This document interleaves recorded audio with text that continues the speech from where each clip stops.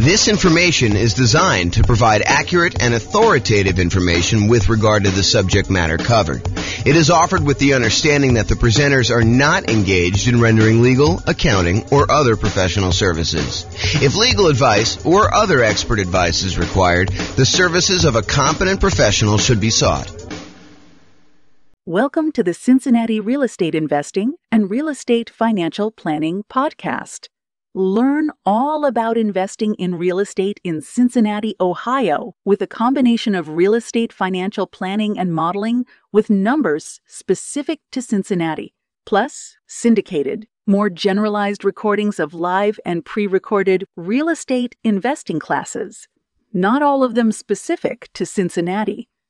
Be sure to stay tuned after the podcast for a message from our sponsors. Well, good morning and welcome, everyone. I am your host, James Orr, and this is a new class in a new series that we're doing on the risks of investing in real estate, the dangers, warning, be careful, all that sort of stuff. So really what we're talking about today is we're going to start with looking at the insurable risks when investing in real estate, the things that we can actually get a third party to take on liability on our behalf in exchange for a little bit of money. And we'll cover some of the other risks we have with real estate in some other classes in this series. But today we're primarily focused in on those insurable risks that we've got. So here's a quote. This is George S. Patton, the famous, I guess he was a general in, I believe it was World War, I don't know if that was 1 or 2. Anyway, he was a famous general. And so here's the quote. It says, "The time to take counsel of your fears is before you make an important battle decision. That's the time to listen to every fear you can imagine. When you have collected all the facts and fears and made your decision, turn off all your fears and go ahead." So what I think he's talking about here is, hey, before we go and make a decision in life, real estate investing decision or whatever it is important for us to evaluate all the different things that we are afraid of, all the different fears we have, all the things that can go wrong, all the dangers, all the risks, all the things that could go not our way, that could cause us to lose our investment, could cause us to lose money, could cause us to not achieve our goals, our financial independence goals, or our net worth goals, or whatever it is. The time to evaluate all that is before we make an important decision, before we decide to move forward. That's the time to listen to the fear and to evaluate it all. And then once we've collected all that, then make your decision and turn off all the fears and go ahead. So what are your fears related to investing in real estate? And we're going to go over those in this series of classes. But today, I'm primarily going to focus in on the risks that are insurable, the fears you have about things going wrong with a property that you may not want to be super afraid of because they could be easily covered. They could be easily taken care of by someone else by paying them a little money. I want to talk about this idea of risk, and specifically, I'm going to talk to you about this idea of a risk matrix. So if you imagine for a minute that there are things that can happen in life that happen super frequently, like, you are much more likely to see this, like an issue going on with the tenant paying late. I mean, I think that's a relatively likely sort of thing, right? The tenant paying late. And honestly, the tenant paying late on a severity scale, yeah, it's not ideal, but as long as we have proper reserves, it's really not that severe. It's not like the end of the world. It's not going to, them being late one time is not going to derail us from achieving our goal. So there's a likelihood component, how frequently things happen, and then a severity component, how severe it is, how far of a setback, how large of a dollar amount are we talking about, how large of a dollar amount that's going to impact us. So things that don't happen very frequently and things that are very low severity, low dollar amount sort of things, we consider those to be low risk. In this case, we're going to call that 1. If we're kind of looking at this matrix of likelihood or frequency on the left side and then severity along the top. And then you can see that we multiply these together and we get like a numerical measurement. So a severity of 1 and a likelihood or frequency of 1 gives you a low risk of 1. If the severity increases, but it's still very likely, it might be a kind of risk measurement of 2, because it's a 2 on severity and a likelihood of 1. If something is still, not very likely at all, and it happens here where you have medium 3, then that becomes a severity of 3, where it becomes really expensive for us, but it doesn't happen very often. Then you've got stuff where it's increasingly likely, where this was low likelihood, this was medium likelihood, and this was high likelihood, and you can see how the risk kind of grows there. Really, the danger zone, the highest risk for us, are things that are very likely to happen and very severe when they do. That's risk number 9 here. And so, something that is likely to happen very often and is a high dollar amount, those are the riskiest things for us to think about. So let's talk about insurance now. You could pay money to a third party to take on some risks on your behalf when investing in real estate. These can be risks where they happen infrequently, but can be very expensive when they do happen. For example, your house burning down. Is it possible you could have a house completely burned down? Yes, absolutely 100%. Is it really expensive if you have an entire house burned to the ground? Not just like a small kitchen fire or something like that, but where the whole house burns to the ground and it's a pile of ashes and rubble at the very end.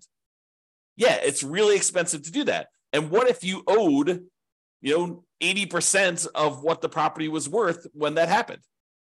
Not only would you have to pay back the loan on the property, but now you'd also have to rebuild the property if you didn't have insurance.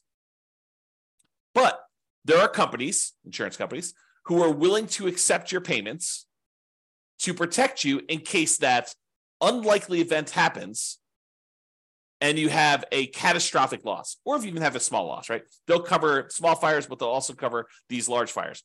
And the way that they can do that is they can look at the overall risk profile of what are the chances of a house burning down? And they can look at that across lots and lots and lots of properties. For you, if you were looking at this, you might say to yourself, okay, look, I got one property. If this thing burns down, that's going to be really ugly for me. Yeah, it's a low probability thing, but if it happens, it's going to cost me hundreds of thousands of dollars to replace this thing. So you have something that is not likely to happen, but if it does happen to you, it's catastrophic. Or what you could do is you could say, look, I'm going to pay this third-party insurance company, and they're going to have, hundreds or thousands of other people paying into this pile of money as well.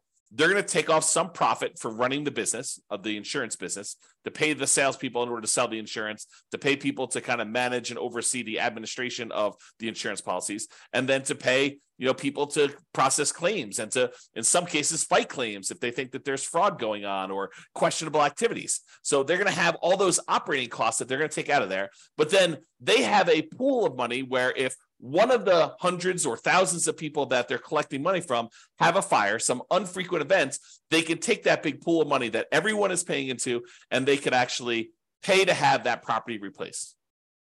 And because each individual's person's chance of having a fire is really, really low, but over 1,000 properties, it is a higher chance that there is going to be a fire on one of those 1,000 properties, they are likely to pay out a bunch of money on that thing.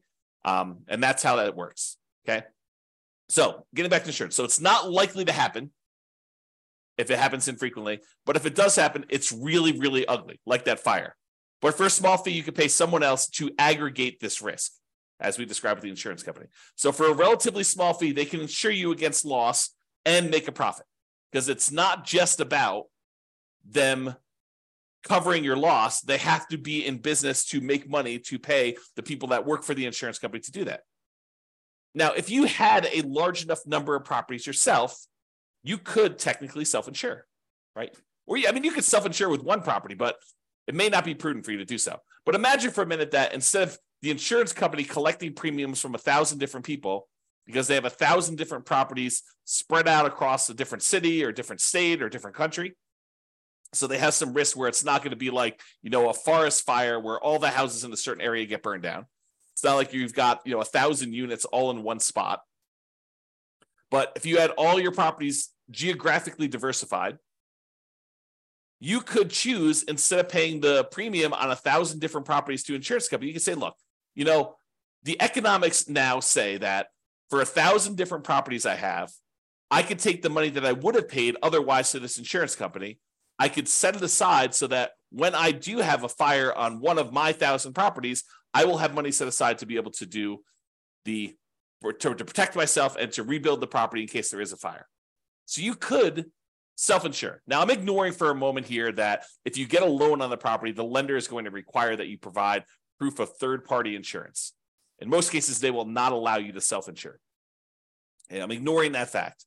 But if you have all these properties free and clear, if you have 1,000 properties free and clear, you could choose to self-insure. You could choose to be the one that sets aside all the money that you would have otherwise been paying for a premium, and then use that when you have fires in your properties or other events. I mean, we're using fire as an example here. Okay. So that is the idea. Instead of doing it and saving the money yourself, which you should be doing even if you decide not to pay a third-party insurance company. It's not like you save all that money. You save some of it. You save some of the profit that you'd otherwise be paying the insurance company. But then you have to take on that role. You have to kind of put the money aside, invest the money, have it in a safe, secure spot where it's available. If you have an emergency, you need to manage that oversight. You need to make sure that you take care of estimating the amount you should be setting aside and coordinating all that stuff. So you don't actually get rid of those roles. You would have to provide those yourself if you decide to self-insure. Or you could pay an insurance company and all those roles are taken care of for you by a team of people that are doing this. Okay? There we go. So let's talk about what the insurable risks are. So these are the most common insured risks. We mentioned one already, the risk of fire. So some people are concerned, what happens if I buy a rental property and the house burns down? Well, you could buy insurance where the insurance company will cover you in case you have a fire on the property. And it's relatively inexpensive. For the fact that you could have to replace a, $400,000 property, you might be able to get fire insurance for, $1,200 a year. It's going to vary a little bit depending on market and what else they're covering and things like that. But they can insure you in case your entire property burns down for about $1,200 a year. The chance of it happening is low, but when it does happen, the chance of a large payout is definitely there. They could have to spend, more than the amount of money than they collected in order to deal with your fire. Similarly, lightning damage. That's another commonly insured one where they will cover damage caused by lightning. Or another commonly insured one is hail damage, where you have hail coming down and it damages your roof, it reduces the lifespan of your roof, or damages the paint, or breaks windows, or breaks plastic, or damages wood on your property. You can have severe hail damage, and you can have that covered by an insurance company. Insurance companies will often also cover theft. So someone stealing something from your house, taking something off of your house, or, cutting your air conditioning unit and actually walking away with it. They can cover things like that, where you will be covered for those sort of things. So if you're concerned about, what if someone comes and steals my air conditioning unit, you can get insurance for that. And the point I think I'm trying to make with some of these insured ones are, there are legit things to be concerned about when you invest in, honestly, with anything. In life, there's risk, right? So there are true risks, and no matter what we do, we choose to take on additional risks when we invest in real estate, just like we would choose to take on additional risk if we took our money and invested in stocks or bonds or crypto or Beanie Babies, or decided to start a business, or we hid the money under a mattress. Like, everything we do has some type of associated risk. By choosing to do that thing, we take on the risk associated with that, unless we can purchase insurance from a third party where we eliminate that risk. We transfer the risk from us in exchange for a little bit of money to someone else who then has part or all of that risk. Because sometimes it's not like they're covering everything. For example, with the insurable risks like fire, you will probably have a deductible. There's going to be part of it that you need to pay out that is your responsibility as part of the insurance claim. And then the insurance company will pay the rest up to certain limitations as outlined in your policy. Okay. So, for example, theft is another one where they will cover things like that. They may also cover vandalism. And vandalism is an interesting one because I think we a lot of times will think of vandalism like, someone spray painting a fence or, someone spray painting a garage door or damage to a car on the property or something like that. But sometimes vandalism can be things like people deliberately smoking meth in a property or cooking meth in a property. I think depending on how the policy reads, and you'll want to definitely talk to your insurance agent to understand what is covered and what is not covered, but that may be considered an act of vandalism. Okay, so realize that may be a weird one for you, but it could be something that's covered. Personal injury. What if someone gets injured on your property? You hear a lot about this in like asset protection classes where we talk about protecting yourself when you acquire these properties, protecting yourself and protecting the other properties you own from being taken in case somebody gets injured on the property or you injure somebody driving around town or doing something else. Like there is insurance you can buy to protect yourself from somebody coming after you for an injury that they had or sustained on a property or that you caused them somewhere else. So personal injury. And then liability. If you do something wrong that was not intentional or deliberate, but it was accidental, there is insurance that you can get that covers some additional liability there. Okay. And I'm not an expert on insurance. You really need to go talk to your insurance agent to understand like what is covered and what is not covered. Don't go to them and say, but James told me that it works this way. Understand that what your policy says, what is written in your policy is going to be what is covered. And get clarity from your insurance agent. That's part of what you're paying them for, is to help you understand what is and is not covered. And ideally, you want them to give you their opinion in writing so that you have it written down somewhere in case it ever comes up in the future that you need to have some type of discussion about why something is or is not covered when you thought it was. Okay, so those are probably the more commonly insured risks: fire, lightning, hail, theft, vandalism, personal injury, liability. Okay. Now, there are some less commonly insurable risks. For example, loss of income. Something happens to your property, like a fire, and now you no longer have rent coming in while you're waiting 6 months for the insurance company to get the adjuster out there to get approved, for the money to be actually sent to you, for you to line up all the contractors and get all the work done. And, you have, 1 month of demo to take down the stuff that was burned and left there. And then it takes you another couple months to get everything else done in order to get it built out. And then by the time, 2 months later, it might be 6 months or a year by the time you get your property back working. And guess what? You have a mortgage payment that is due every month, even though the property is burned down. So potentially problematic. So you can get insurance that covers loss of income, where you're unable to collect on the property because the condition of the property is there. You can get the insurance company to actually give you money as part of the policy. I mean, you're paying for this insurance. It's not free. You pay them money so that if you have loss of income on the property where you're unable to collect income on it, then they can actually pay you so that you can then use that money to pay your insurance company, your mortgage company, taxes, insurance, like all that stuff. Okay, so loss of income is a type of insurance, not as common as fire policy, but many landlord policies do include this. So ask your insurance agent about it. Make sure that if it's something you want to pay extra for, that you can get it. And we've been talking a lot about the idea of improving cash flow and increasing cash flow on rental properties. And the issue I think we have for a lot of folks is that some of these things you are deliberately choosing to have lower cash flow. You're voluntarily increasing your expenses by getting more and better insurance coverage so that should something happen, your cash flow is saved, right? Because if you decide not to get insurance for loss of income and then something does happen on your property, you could have 6 months of zero rent coming in. That would be really ugly on cash flow. So instead of doing that, maybe we choose to pay, I don't know how much it is, but maybe it's $20 or $25 more per month to have this loss of income coverage on our insurance policy. I have no idea what the number is, right? Because I don't actually handle my insurance. Tammy does. But the idea is you could choose to have $25 per month less in cash flow normally in exchange for, should something happen, you're not going to have as severe of a loss where it goes down to zero. And then you need to weigh that and determine if that's worthwhile for you. Okay. So another less commonly insured risk is flood. If a property is in a flood zone, the lender will often pull a flood certification to find out if it isn't a flood zone. And if it is, they may require you to have flood insurance in order to protect them in case there is a flood in that particular property.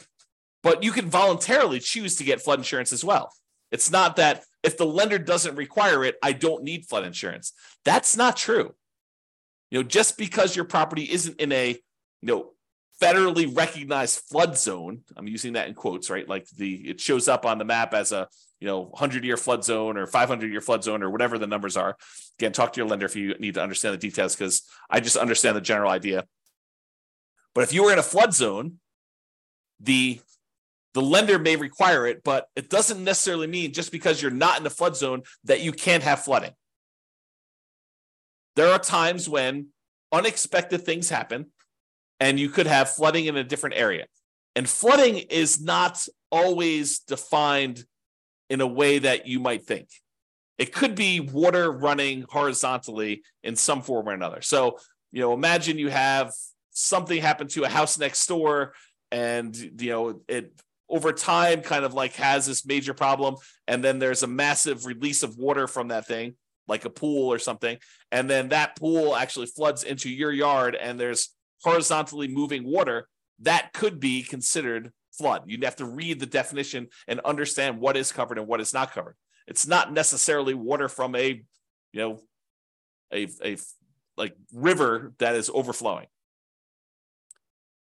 So realize you can get that as a separate policy. It is not only when it's required by the lender that you have to get it. You can choose to purchase flood insurance separately. Some other less commonly insured ones, earthquakes. In some markets, that's really important. Where we live, hardly anyone gets any earthquake insurance. Hurricanes or tornadoes. Don't get a lot of hurricanes around here, but in a lot of markets, you get hurricanes.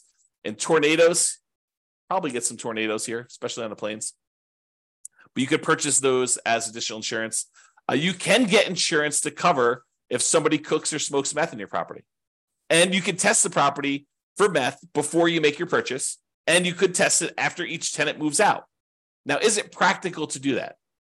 What's the cost of a meth test? To get an industrial hygienist in there in order to test to see if there's meth showing up in the property. I don't know. Could be a couple $100, could be $1,000, could be $2,000. Depends on the type of test and what they're doing there. So is it practical to do that after every tenant moves out? Probably not, but maybe in your market, maybe for the types of properties you're doing. But what are you going to do if it does test positive? You're going to keep their $800, $1,200, $2,000, $3,000 security deposit? Might not be enough to cover you for the meth there. So may want to make sure that if you're concerned about that you can get insurance and that it does cover that. Now, does every insurance company have to offer you all these insurance policies? Do they have to insure things like fire? No, but I think most of them will. Do they all have to cover things like meth? No. Can you possibly purchase additional coverage for things like meth? Yes. Might you need to go to a additional third-party insurance company to get that additional coverage for meth? Maybe. And you can get the last of the less commonly insured things are rent guarantees. So you can purchase, if you're paranoid, you're like, look, I want to invest in real estate, but I'm really, really nervous that my tenant is not going to pay rent. That they're going to lose their job and they're going to be unable to pay. You can technically go purchase rent guarantee insurance, where it guarantees you rent if the tenant doesn't pay. So you can go and do that. You can purchase that. It comes at a cost. So realize that there'll be a fee for doing that. So you're going to give up cash flow elsewhere in exchange for having that rent guarantee.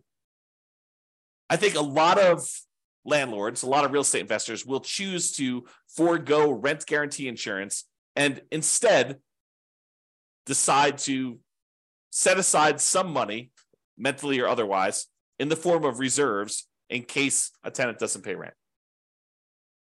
But you can get that insurance. All right, let's do a brief discussion on deductible size. First, let's talk about what a deductible is. A deductible is the amount of money you're responsible for before the insurance kicks in. So let's say your deductible on hail damage is $2,000.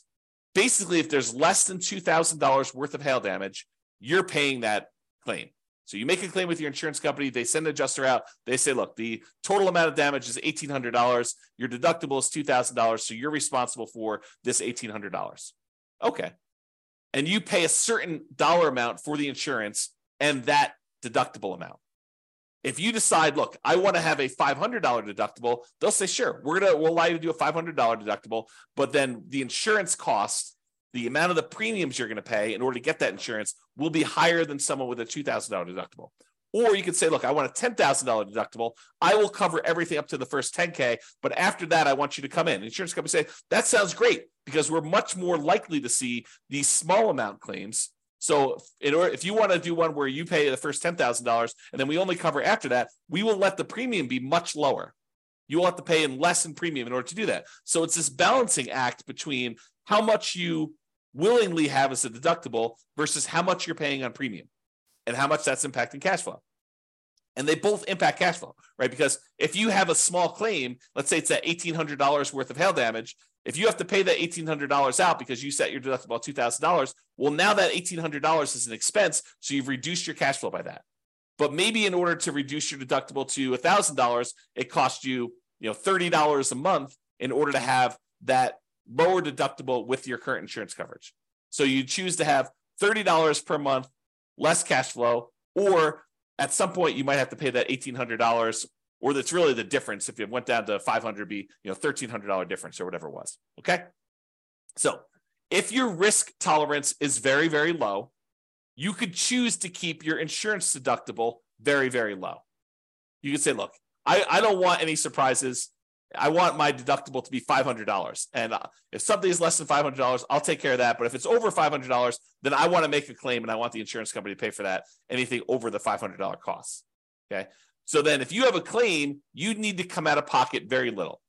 However, your insurance premium will be much higher, which will impact your cash flow. And if you're making lots of claims, you will have higher premiums and may not have as many choices for insurance companies if they opt not to renew you or decline you for coverage because of the number of claims and the types of claims you're making, right? The insurance company is in the business of making money. And if they find out that you as a person are making a lot more claims than the other people that they're selling policies for, they may choose to say, okay, we're just choosing not to renew you. We're going to not give you coverage anymore because you are a statistical anomaly. We lose money on you. And I think they expect to, have payouts over the aggregate. But if they look at you and they're like, hey, look, this person made 3 times as many claims on one house as the average number of people in our rest of our pool of people, they may choose to say, we just don't want to insure you anymore because we don't want to have that exposure. Okay. So if you're making lots of claims, a lot of times the insurance company says, okay, we're going to charge you higher premiums. And maybe they even say, we're not going to insure you at all anymore. Go find insurance somewhere else. Okay.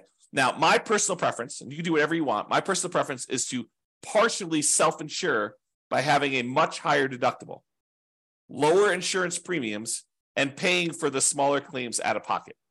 So my preference is I want to have higher deductibles. If a little thing comes up, I'm not going to make a claim to the insurance company.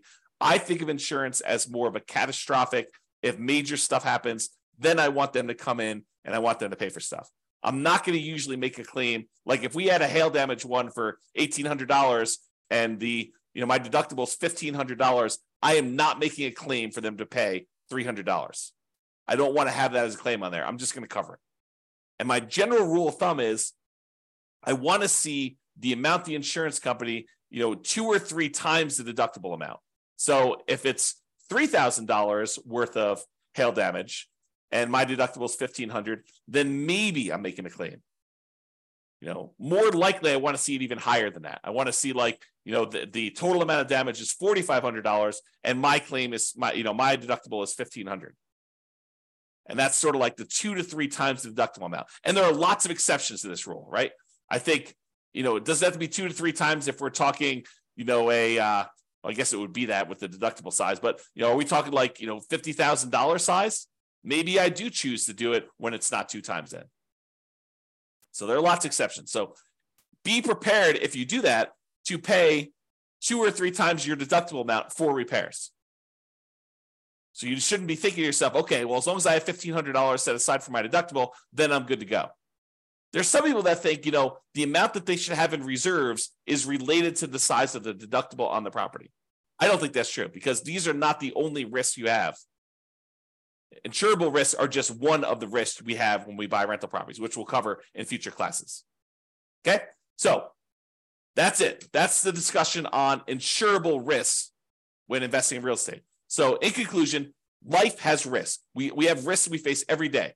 Getting up, driving in the car, going on the subway, walking around, eating certain foods, being in relationships with other humans. Like there are risks in everything that we do.